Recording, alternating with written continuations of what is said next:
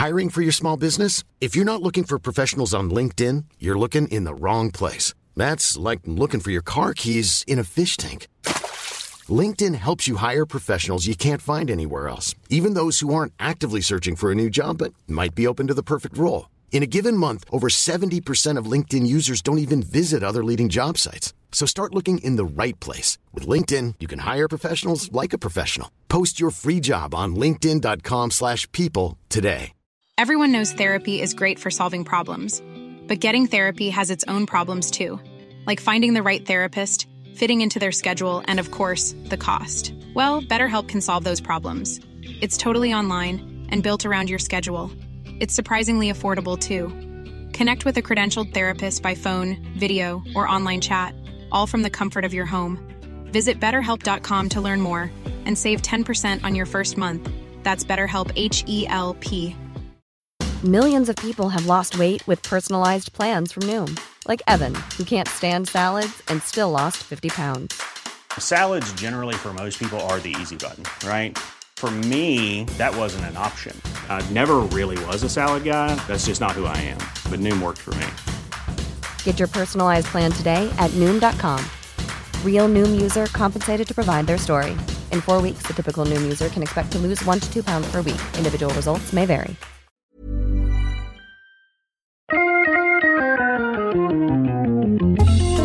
Welcome to Wood Talk. Now here are three guys who always turn the other cheek when cleaning up tenons. Mark, Shannon, and Matt. What's up, everybody? It's show number 540, and on today's show, we're talking about why you'll go poor trying to sell lumber, torrefied wood doors, mortising by hand, and good uses for flooring offcuts. But before we get to that, we want to let you know that Wood Talk is brought to you by Rockler. Rockler's been helping customers create with confidence for over 65 years. Rockler's giving away a $250 gift card to one lucky Wood Talk listener. Enter for your chance to win before January 31st at rockler.com/woodtalk. And if you want to help support the show, you can totally do so by going to patreon.com/woodtalk and signing up to become a patron of the show. This time we're thanking Patrick Bordrilwex. Well, you know, when Bordrill was not good enough for you, you went for it. You can get a nice name upgrade. There you go. Enjoy, Patrick. Mark Jones, Mike Rochburns, and Christopher Davidson. Do you think we should just blow past that one and pretend we didn't know what he was going for there? That's what we're doing. I read with a straight Too face. late now. Like it's any other name. That's easy to read. Yep. Okay. Good. Job Thank well you, patrons. Thank you so much. Thank you, guys. All right. So this is a dining table episode where we're going to pick a topic and just kind of noodle around with it, stick our finger in it, see what's going on in there. Oh my God. What did you just say? We're going to talk about lumber sales. This is trying to put, I feel like Matt now with my cheeks hurting. Please never grow up. Just don't do it.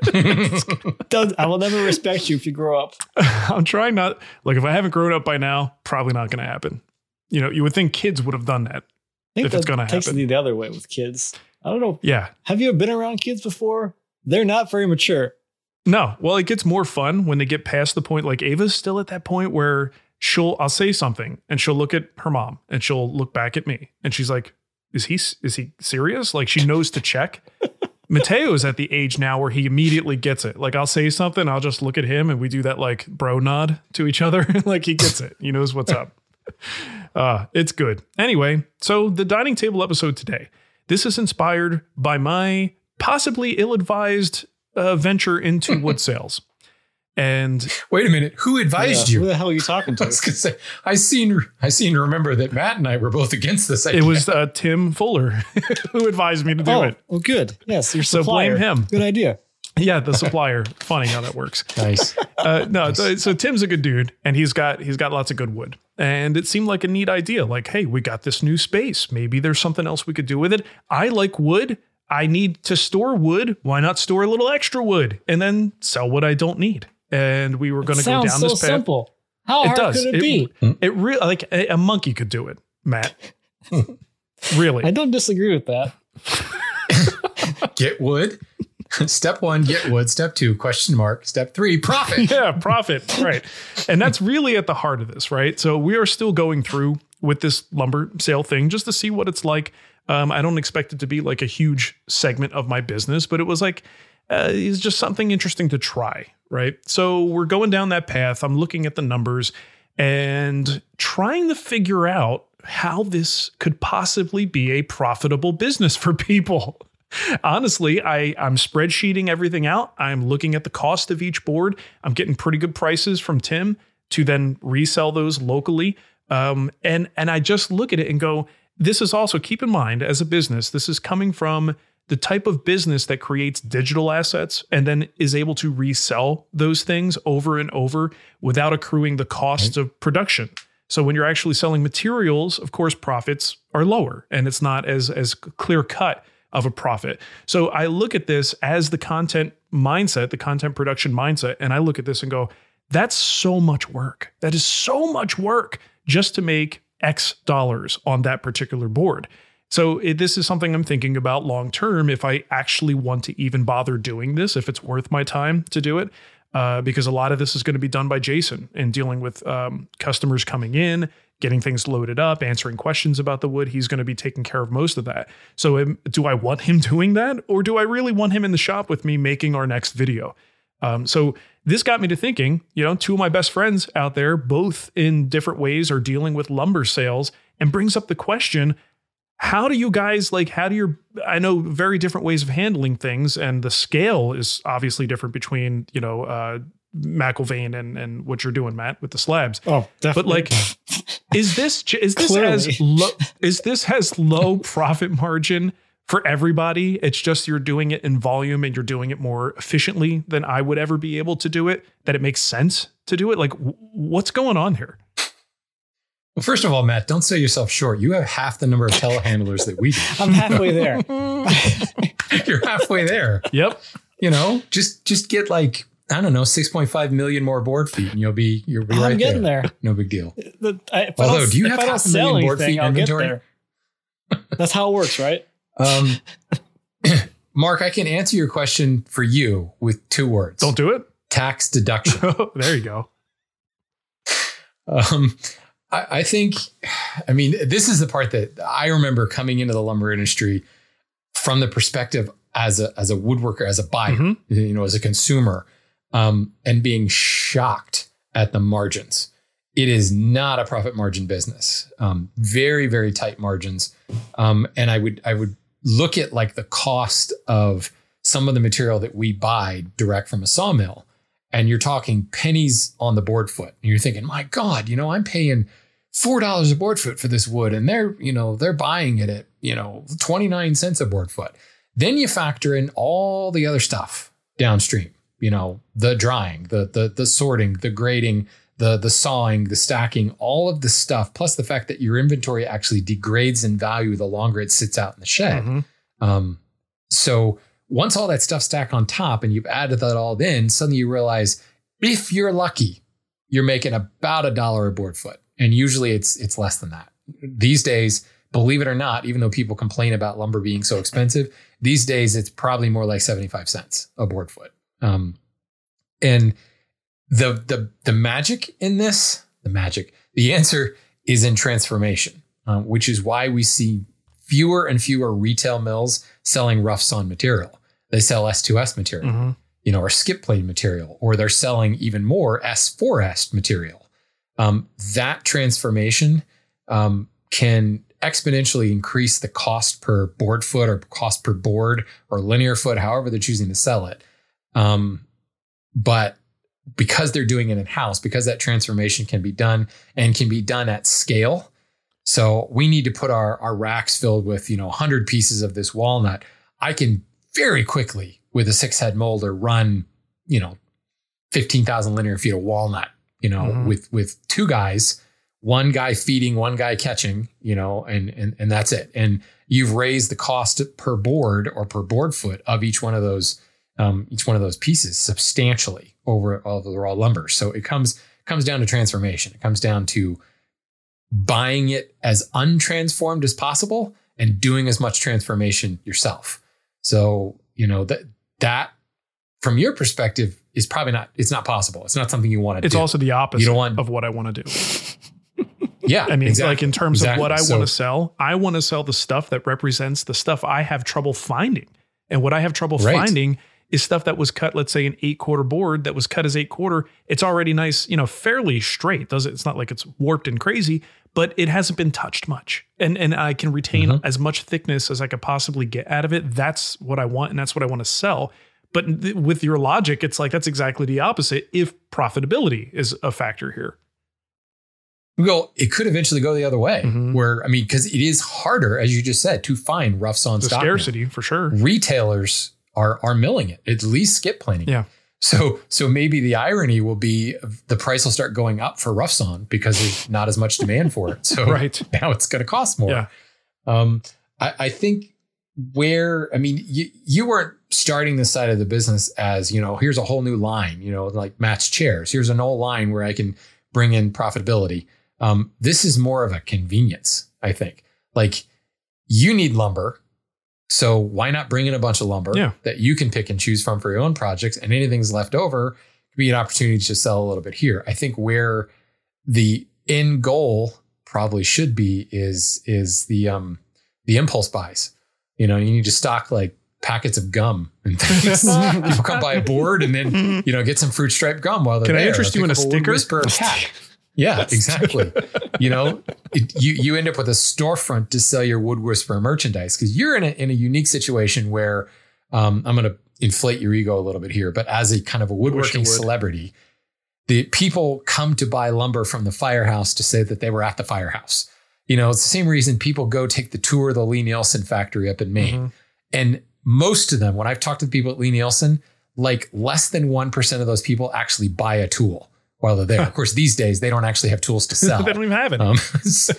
They just go and they take the tour and they take pictures and they get a selfie with Tom Lee Nielsen or Danette Plahowski. And, that's what it's there. It's a destination. So you're a destination lumberyard. Ooh. So I think you need to take advantage of water slide, selling merchandising, water slides for the kids, the flamethrower, the Wood Whisperer flamethrower, Wood Whisperer lunchboxes, things like that. Pick up a board while you're there. And at the same time, Nicole's got her Glowforge cranking out, while they're choosing the board, they can get a Wood Whisperer cookie with their name on it or something like that. Go get a hot dog from Trixie. Yeah. A Bort license plate or something like that, Now I get what you're saying. saying. I think that in and of itself, there's a line of t-shirts right there.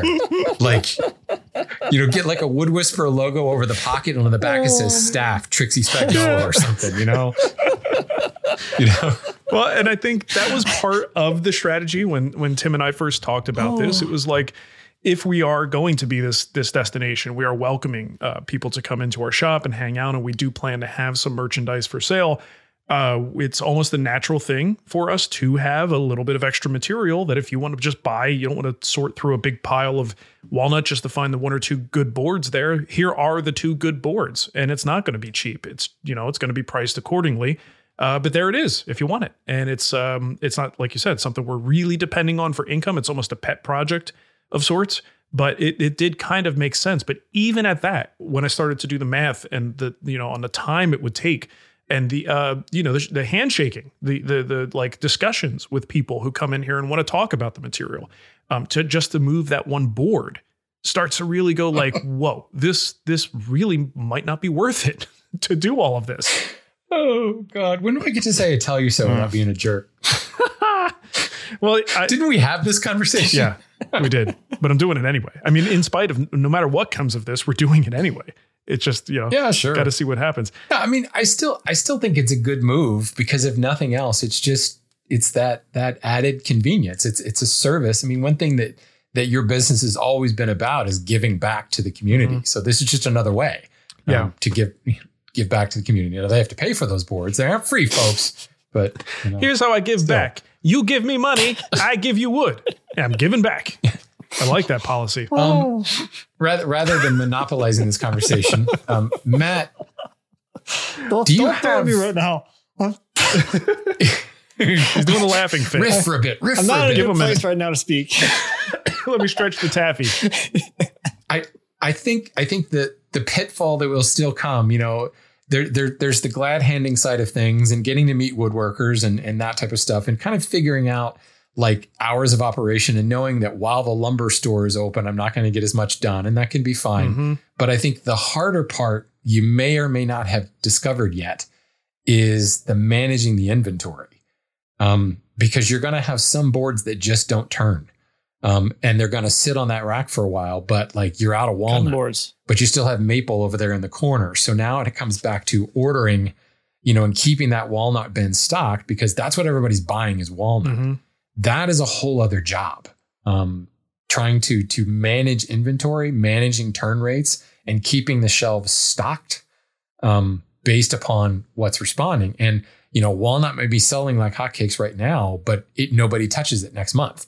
And now everybody's looking for white oak, and you're like, I don't have any white oak because nobody was buying white oak before. That is the whole other job. Now, since your primary business is not selling lumber, and, paying the mortgage is dependent upon the lumber side of things, it's a little bit easier. And you can say, all right, maybe you can take special orders. If somebody comes in and says, I'm looking for white oak, and you just don't have any, you can contact your supplier and you can call the guy and say, yeah, I should have some in 2 weeks. Come back then. But like, how are you keeping track of what you already have? And when you sell it, like, how are you managing inventory, and how do you know when to reorder and all that fun stuff? Well, and the thing is, right now, there's so little inventory. We just didn't have the capital to invest a lot to get this going because, frankly, we're out of money. So there just wasn't much to bring in. What we did bring in was inventoried. It's such a small amount that each thing, at least right now, was given like a number, a designation that we could reference and then keep track of. Yeah. Honestly, what's happened is I've started to build furniture, and some of those boards, they may have disappeared off the inventory list because I ate them. Oh, well, pilferage. Yeah. Yeah. And I think that's where a lot of this will go, is like, how much inventory am I going to have? How many varieties will I carry? Because I really don't want to get nuts. I'm not going to be like the wood emporium of Flint Hill. Like that's not what I'm looking to do. Wood emporium. Yeah. We got everything over here. I'm probably going to start with focusing on cherry and walnut, the two woods I use the most. And then if a board is just a misfit board that doesn't sell, cool, I'll take it and I'll do something with it. So yeah, inventory right now, very manual and very simple because there's just not that much material. That makes sense. Because that was the thing that really bit me when I was running an e-commerce store. Mm-hmm. Inventory was not an issue because we produced so much material. It was easy to get it, but then it very quickly got out of control. Yeah. It went from small to, oh, look, there's a place to throw stuff, Right.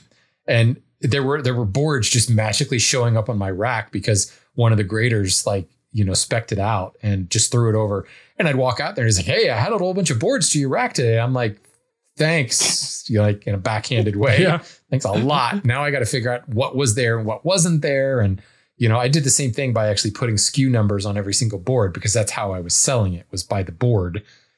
People weren't coming in and saying, I need 500 board feet, Right.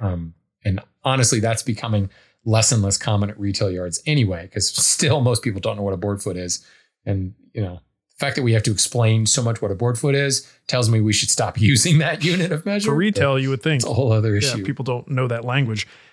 So Matt, I want to hear from you because I think, Grant, you're definitely on a much larger scale, but in terms of the structure of your business, you and I are very similar. Mm-hmm. And I have to wonder, why bother? Is there like a labor of love aspect to this, or what's going on there? So I think I'm kind of where you want to be, maybe. Yeah. If you want to think about it that way. Oh, I can definitely say that. Like that, huh? Yeah. I say that every morning when I wake up. Totally accurate. Every Matt's morning. Where I want to be. Back before I had kids today. and I had a normal job, I did the board selling thing. And it's very, very time intensive for we'll call it a relatively small ticket price at the end of the day when you're done checking them out. Like, it's not that much money as far as revenue goes coming in when you're selling a few boards at a time. So as I kind of reprioritized my life, became a father, and started this business, I'm like, there's no way I can keep doing this by appointment, look at all these boards and buy 3 or 4 board feet at a time thing. So the way that I position myself now is I didn't back then, like I didn't know anything about slabs. And now I kind of like slabs. They're kind of cool.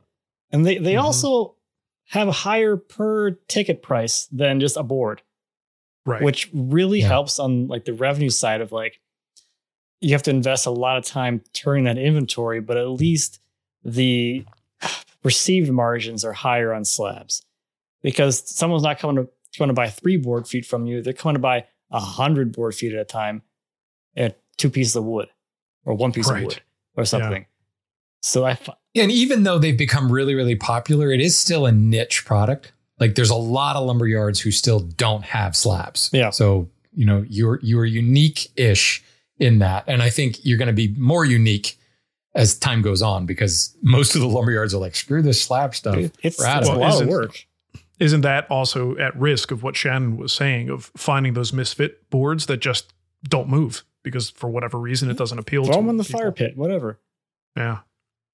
But you can discount them, you can cut them up and sell them as guitar bodies. It's another thing I've tried that works out pretty well too. Like, hey, no one's buying this, but it's got this couple cool sections in it that I can cut a small piece of stock out of it, and now I just doubled the value of selling that one board by selling it as 2 smaller guitar blanks. So there's definitely like things you can do, and that's an online thing too. That's a whole online market that you can tap into that reduces the. One of the things I've always loved about woodworkers is they're super friendly, easy to talk to people. But when it comes to lumber sales, that's the worst thing. The guy coming out and, selling those 2 boards turns into an hour and a half of a tour of the shop. And what are you working on? And, if I wasn't trying to build something over here, that'd be great. So if you can use that extra stuff and somehow package it into an online sale, you can avoid a lot of that. Or you can just give it to them as like a bonus. And that kind of helps with like retention. Maybe they'll come back a little more. For me, at least at this point, I don't do kind of as many sales as I used to because I've just been so busy with other stuff. But a lot of my sales are all remote now, or whatever you want to call it. They're not local. So most of my stuff ends up being shipped. And the advantage that I have is that all of my entire slab inventory is cataloged on my YouTube channel. Like every single log I've ever cut is there. So someone can go and be like, I'm looking for some ash. And I say, okay, here's the videos of me cutting ash that I have available. Either the whole bowl is available or these slabs are already sold. And they can go through and be like, okay, I like this one right here at whatever time period it was. Or if they have a slab number that I've numbered in the video, I want that one. Perfect. That's the whole shopping experience. I didn't know you did that. Mm-hmm. Yep. That's wild. Yeah. Okay. And that's the other thing too, for me is I don't have an inventory of stuff that's dried and sitting.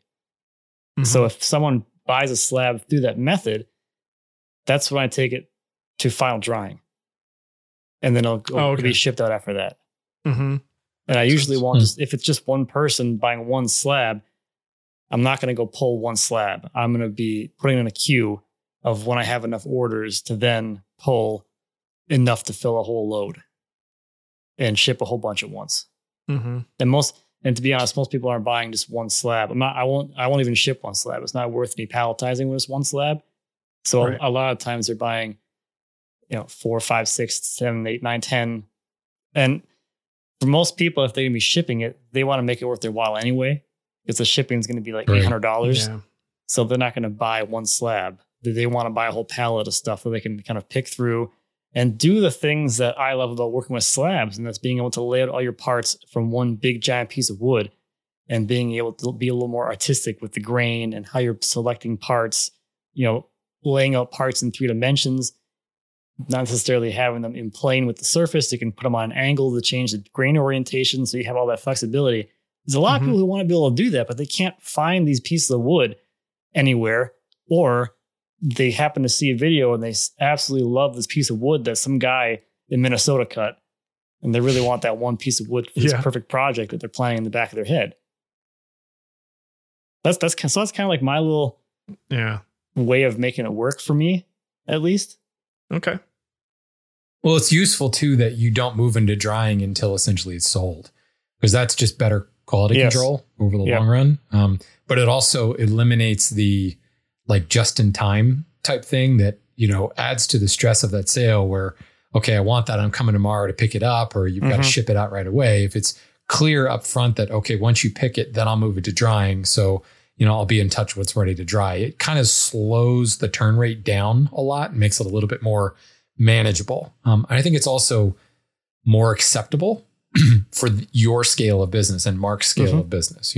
That would be completely unacceptable in my world. Well, and there's also that for really complain. Same thing you were talking about for me. I would imagine some of this is a little bit of leeway given to the fact that you're actually buying wood from Matt Cremona, like a guy that you follow on YouTube. Right. Like you want that board no matter what. So, okay, that's what I have to do. I have to wait. Fine.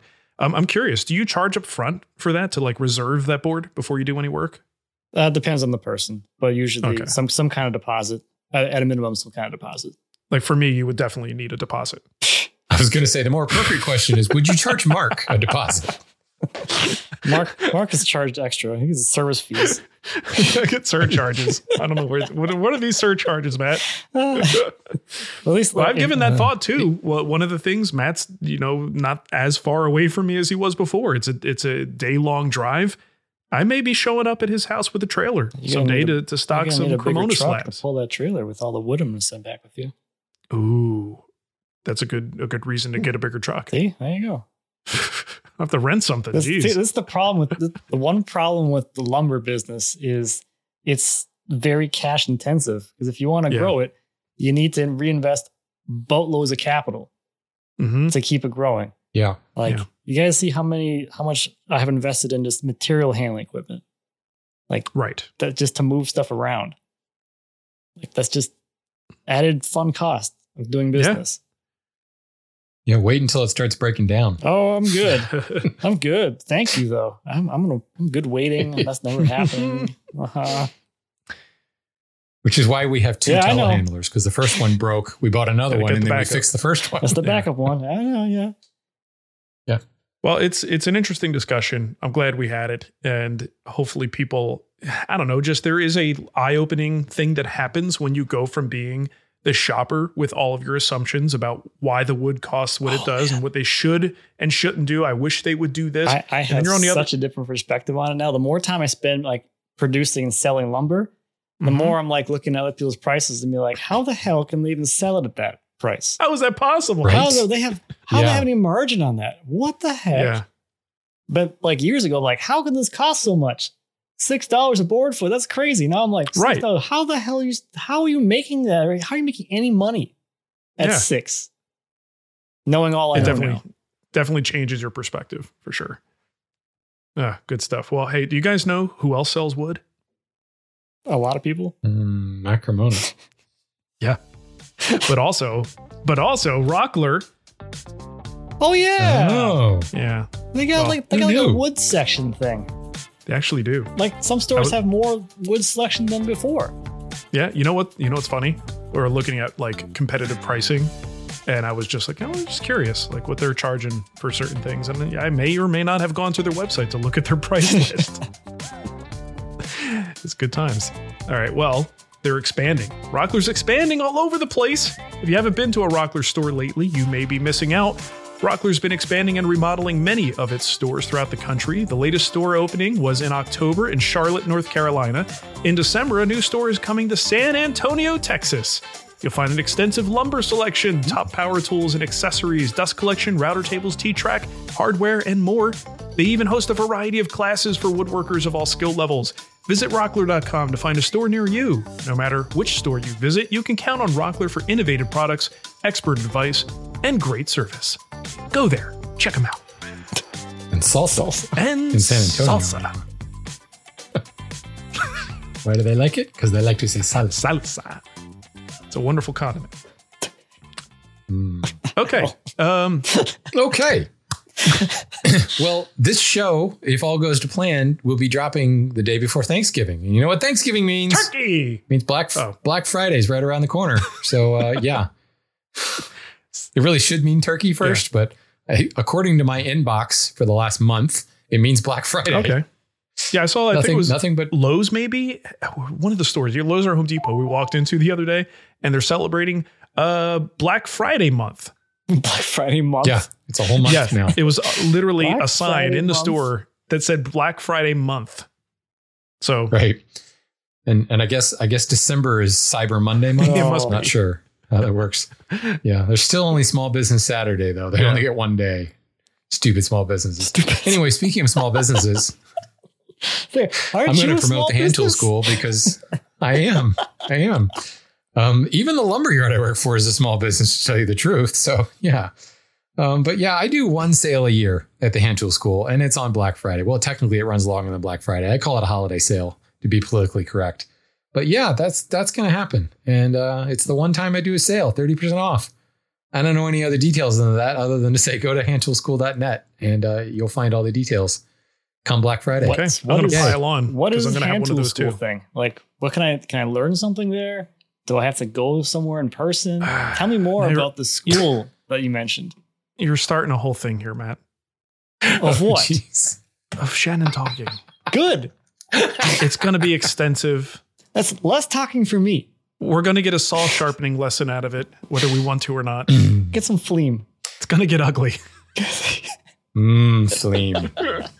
In short, Matt, it's a school, but it's online. You don't have to go anywhere, nor do you have to pay boarding or plane tickets to get there, nor do you have to take work off in order to do it. And you can do it for a fraction of the cost of what it would cost to go somewhere to take a woodworking class. Do you have like specific classes on projects, or are there semesters based on topics? How does it work, Shannon? I don't Tell me about understand. how it works. Do I have to start a semester one, assuming there are semesters?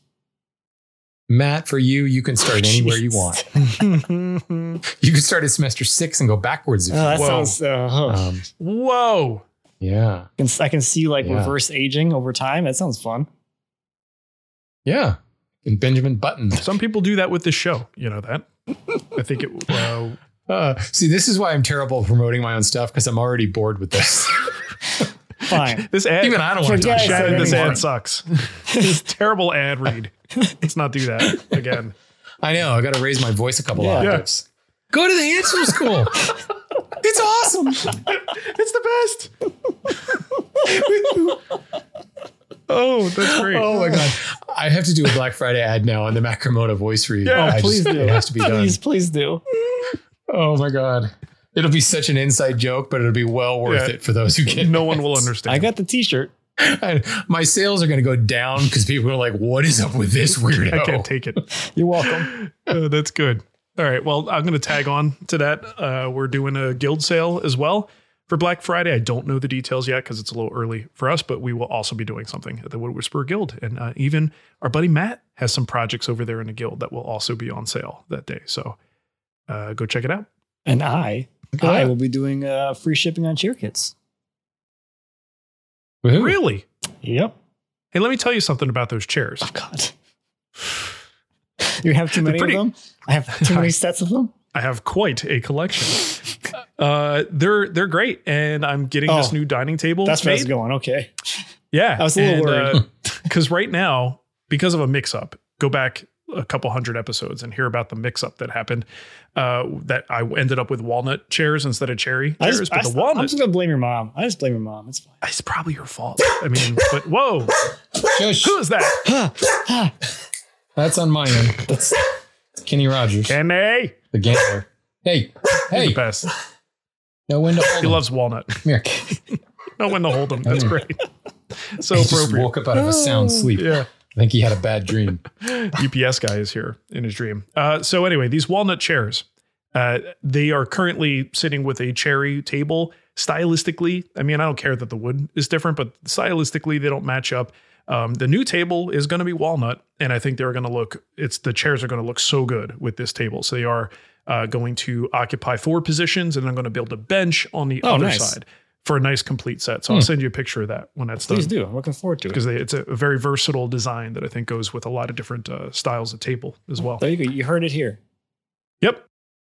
Or something. Or didn't. I don't Look know. at that. Or something. All right, let's get to our questions, shall we? The first one here is from Ryan. He says, I'm building a new house and I just finished laying the hardwood floors. The flooring is 5 1/4 character grade cherry from Shioga Flooring in Ohio. While the character grade does mean that there are, is that a real term in the flooring industry? It is. I don't know anything about flooring. It just sounds like BS to me, but all right. Well, it is, but it's marketing. It's official BS is what it is. I mean, there is no such grade as character grade, but yes, in the flooring industry, not just flooring, people have been kind of stealing that, but rustic grade, character grade. It's highlighting the flaws. So we are character grade podcasters. Oh, definitely. Mm-hmm. Absolutely. Okay. All right. So while the character grade does mean that there are some occasional knots and mineral spots, the vast majority of the boards are basically clear and would be perfectly acceptable for use in fine furniture building. There are some short pieces that are basically useless for furniture parts, but the average length is approximately 36 inches, and there are quite a few 8-footers in the pile. I have a couple 100 square feet left over. I'm really bad at math, I guess, and I'm wondering if you could offer some inspiration, ideas, either for the full thickness boards, which do have the typical grooves on the back and the tongues and grooves on the sides, and some thinner stock. To remove the grooves on the back, I could certainly mill the boards down to a 1/2 inch or thinner for use as cabinet backers, drawer sides, door panels, and other things. But I'm wondering if you have any creative ideas for this very usable material. So all I can say, Ryan, is what I did when I had similar materials. I made a crap load of spatulas. I was going to say smoker stuff. Yeah. Get a smoker, throw it in there. Done deal.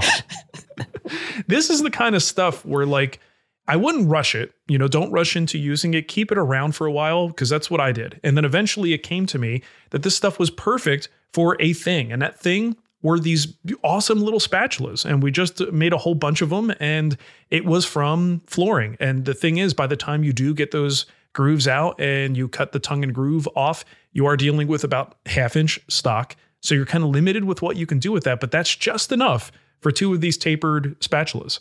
And man, it's just a blast to make and a great use for that kind of caliber of material. So I don't know that you have a need for them, or you want to start selling some of those, or have a lot of friends and family that cook.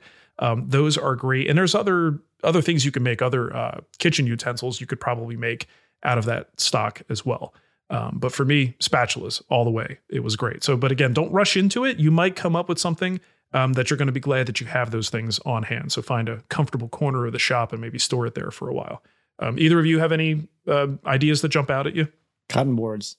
Well, man, I think there you go. Yeah. He already said it. Cabinet backs and drawer sides, door panels. I mean, that's a lot of stuff. Yeah. If you build a lot of cabinetry, having like a cool, character grade for the cabinet back can be really cool. Yeah. Plus, like, the T&G is already there. Mill off the grooves in the back. You might just be left with a shiplap, but that makes things easier.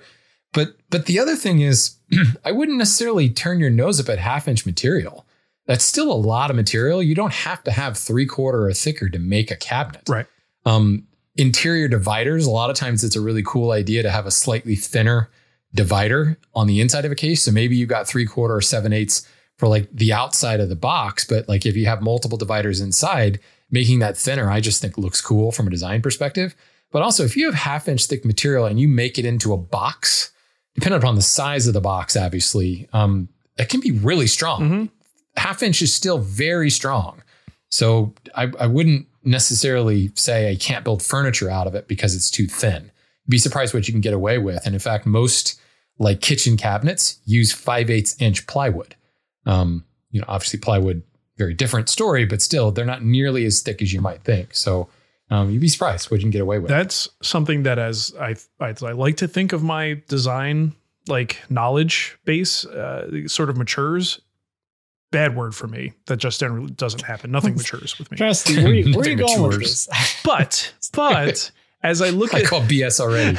As I look at things that I made in the past, I've identified my tendency to overestimate how thick parts need to be and should be.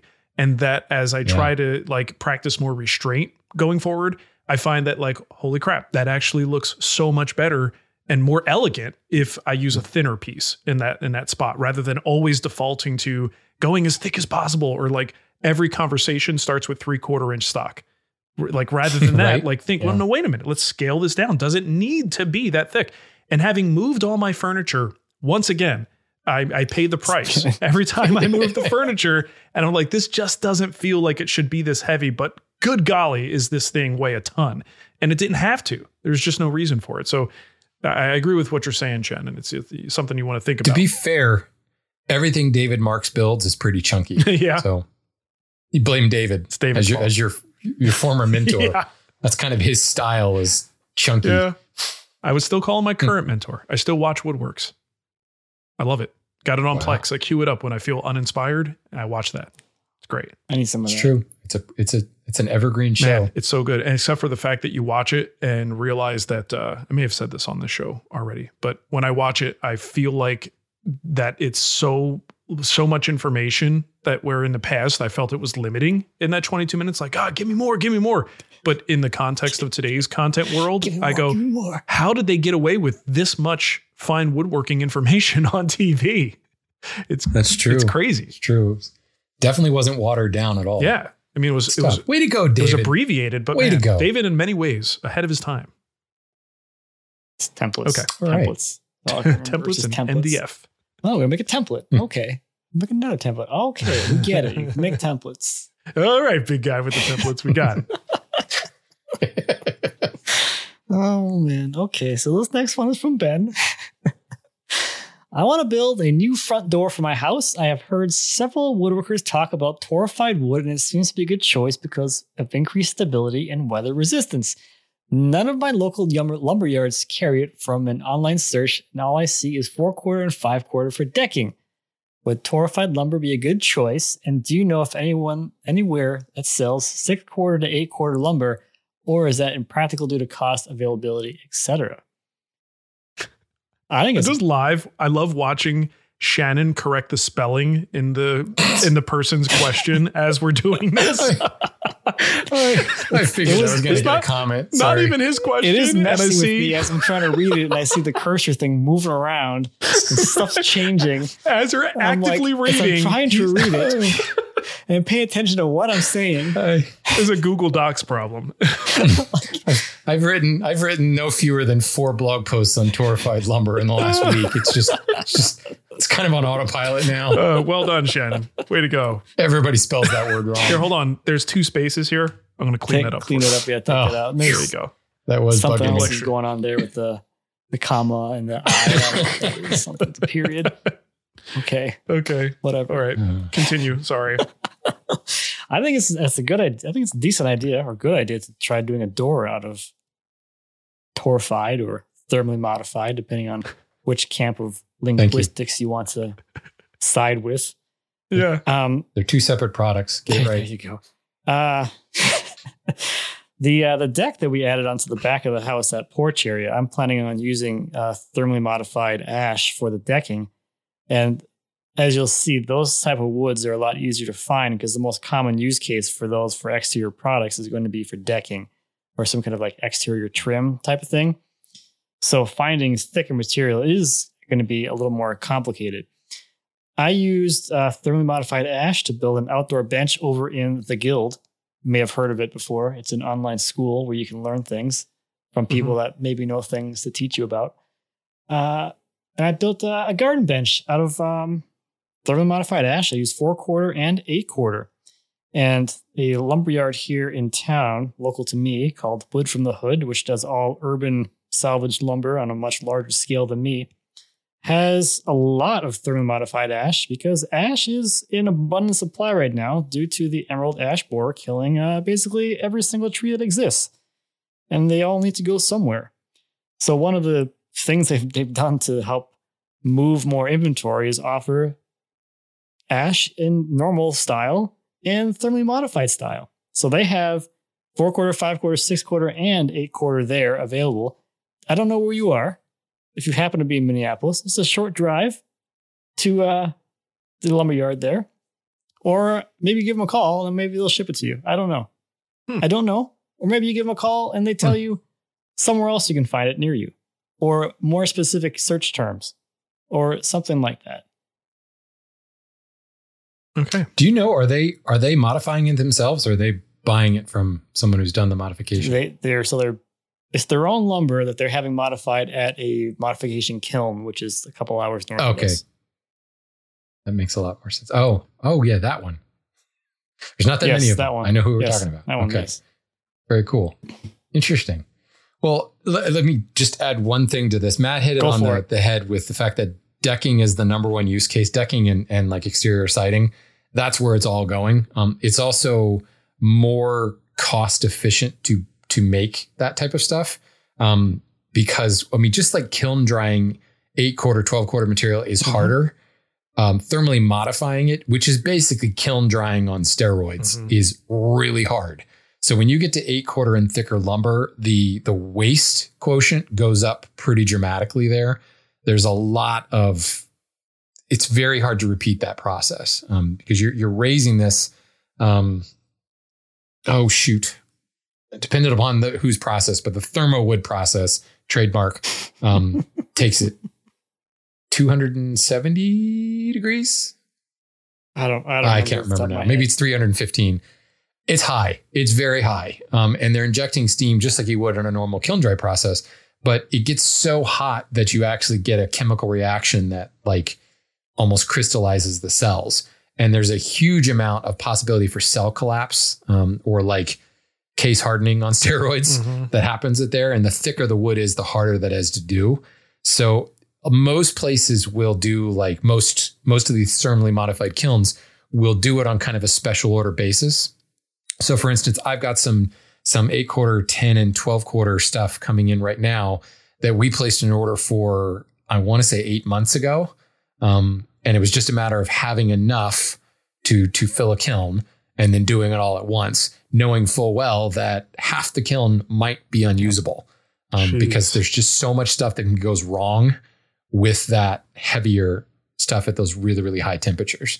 So what we ran into is we ordered, X thousand board feet, and it took them like 4 kiln loads to get that, to develop that much, because there's a severe amount of waste, which also we still paid for. Like every kiln we had to pay for the entire kiln. So like half the stuff we paid for, but we don't get to use, which raises the price exponentially over the 4-quarter and 5-quarter stuff. So then that you meet market pressure there, because now you're saying, okay, I'm paying, I'm just going to throw a number out, $6 for the 4-quarter stuff, and you want me to pay $16 for the 8-quarter? Like, what's wrong with you? Yeah. But that's kind of how the math works out, because the waste factor is so high and the time to develop is so incredibly long that you have some of these thermally modified mills that just say, look, we just won't do it. We're not going to do 8-quarter. Well, they may say 8-quarter, but thicker than that, they're not going to do at all. The other caveat I'll say, if you're looking at 5-quarter, it may not actually be 5-quarter, because a lot of these modified mills are working in metric. So it's actually a millimeter measurement. And you may find that it's a bit scant of 5-quarter. You're expecting, a full 1 1/4 out of that. And you may find that it's closer to like 1 1/8 because there's so much shrinkage at those high temperatures. It started at 1 3/8 and it came out at 1 16. Just ask George about the shrinkage. Oh yeah, he knows. Interesting. All right. Should I go to your voicemail now, Shannon? Sure. Why not? Okay. Why not? Hi, guys. This is Eli in Jamaica Plain, Mass. I'm a longtime listener and first-time inquisitor. So this winter, I'm building a couple of stick chairs, and I want to use some floating tenon joinery to reinforce and or over-engineer the seat. The thing is, I'm nowhere near ready to buy a domino joiner set from Festool, available at Rockler stores and at Rockler.com. I'm finding plenty of content out there about dominoes and routers and other advertiser-friendly solutions for loose tenons. But between now and whenever I go to the Cambridge Rockler to buy a domino jointer, is there anything you'd recommend for me and the $24 mortise chisel that I picked up from my go-to used tool dealer, Tom Bruce? All right.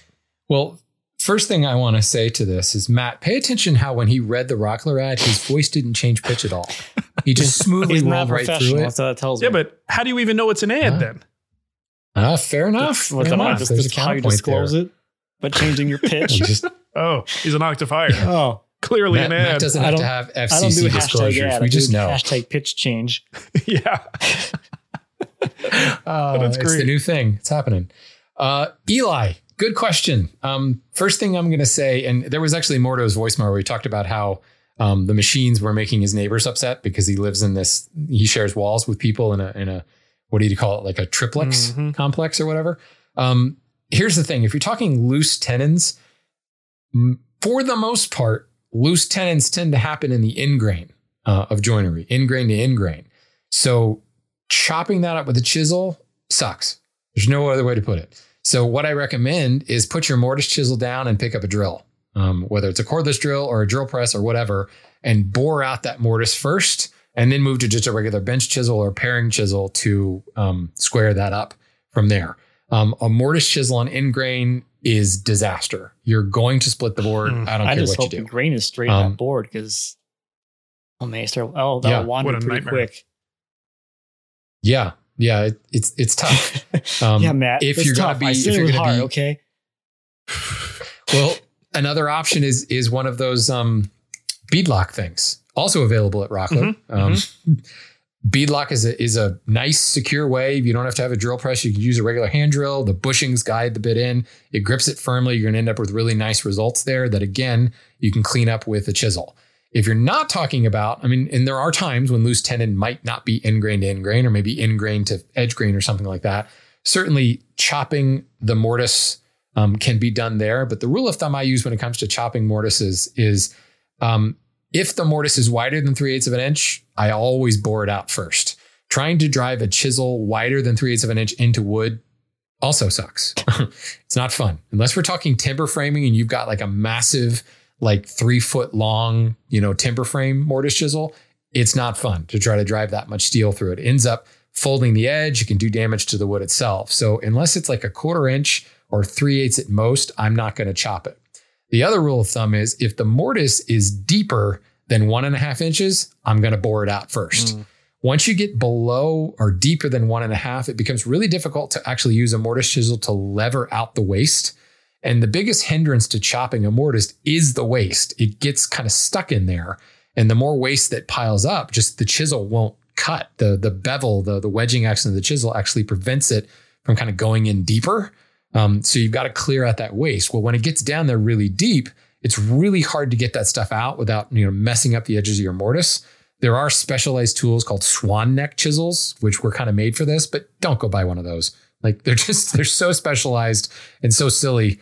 Just bore it out. Bore out the most of it to depth and then just come back and pare it. I think you could go, he already has some mortise chisels, so there's no reason you couldn't use those to square up the ends.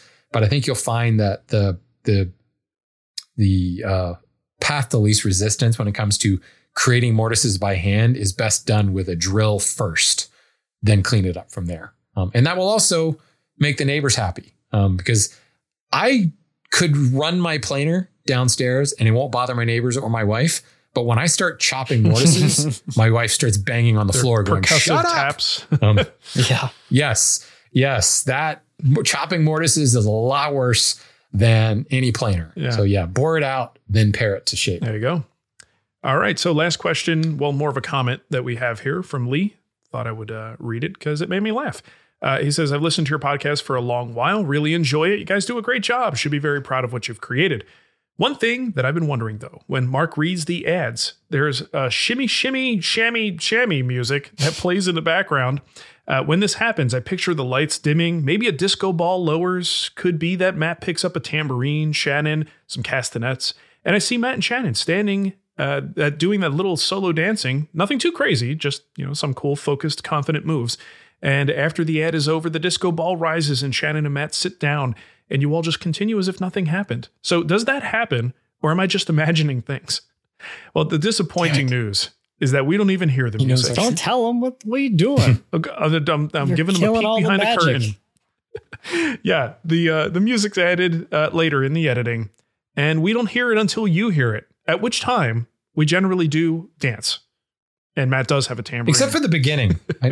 We hear the music at the beginning, the opening music, and I do tend to that does help throw some twerking in. It helps get the mood going. The problem with that though is we have so many different versions of the intro and I only have one queued up to get us going for the show. So we hear the same one every week. But when Nick does the editing, he rotates through all of our intros. So we don't know which one he's going to be using each week. Yeah, good stuff. Well, thanks for asking and giving us that little visual there, Lee. Appreciate it. Okay, think that's going to do it for us, guys. Family owned since 1954, Rockler is your go-to source for high quality and innovative woodworking tools, finishing supplies, hardware, lumber, and expert advice. Whether, you know what, guys? I don't hear the music now either. Whether you're building a simple bookshelf, a custom desk, or new kitchen, I don't hear anything, or new kitchen cabinets, Rockler has everything you need to make your next project a success. Cabinets. You are. Oh, hey, look at that. Can I tell you guys something? I'm secretly doing a project that I'm not documenting in any way, shape, or form. And I took a hammer to something in my kitchen last night. And I don't know. I don't know if I want to talk about it because I destroyed something that looked perfectly fine, but I hated it. So I wanted to destroy it and it's gone now. Oh, maybe I should go to Rockler and get some supplies. Thinking, what the hell could it be? Like, I'll send you a picture. Something you made for dinner? Was her name Trixie Spagnola? Okay. I'll tell you real quick. This house, I think they had, I don't know if it was in the 90s, maybe the 2000s, right? In the 2000s, that sort of Tuscan style look that a lot of houses went for with those bold colors. The kitchen had this thing over like around the hood and around the range. And it essentially was two cabinets on the countertops to the left and the right of the range that then went upwards and arced across to house the range hood, and then upper cabinetry that hides the ductwork for the range hood. This thing is a monstrosity. I'm not that tall and I constantly hit my head on it. There's no usable space to the left and right of the range. So if you're like staging food to get cooked or taking things off the stove after being cooked, there's no room. And it's like cooking in a closet.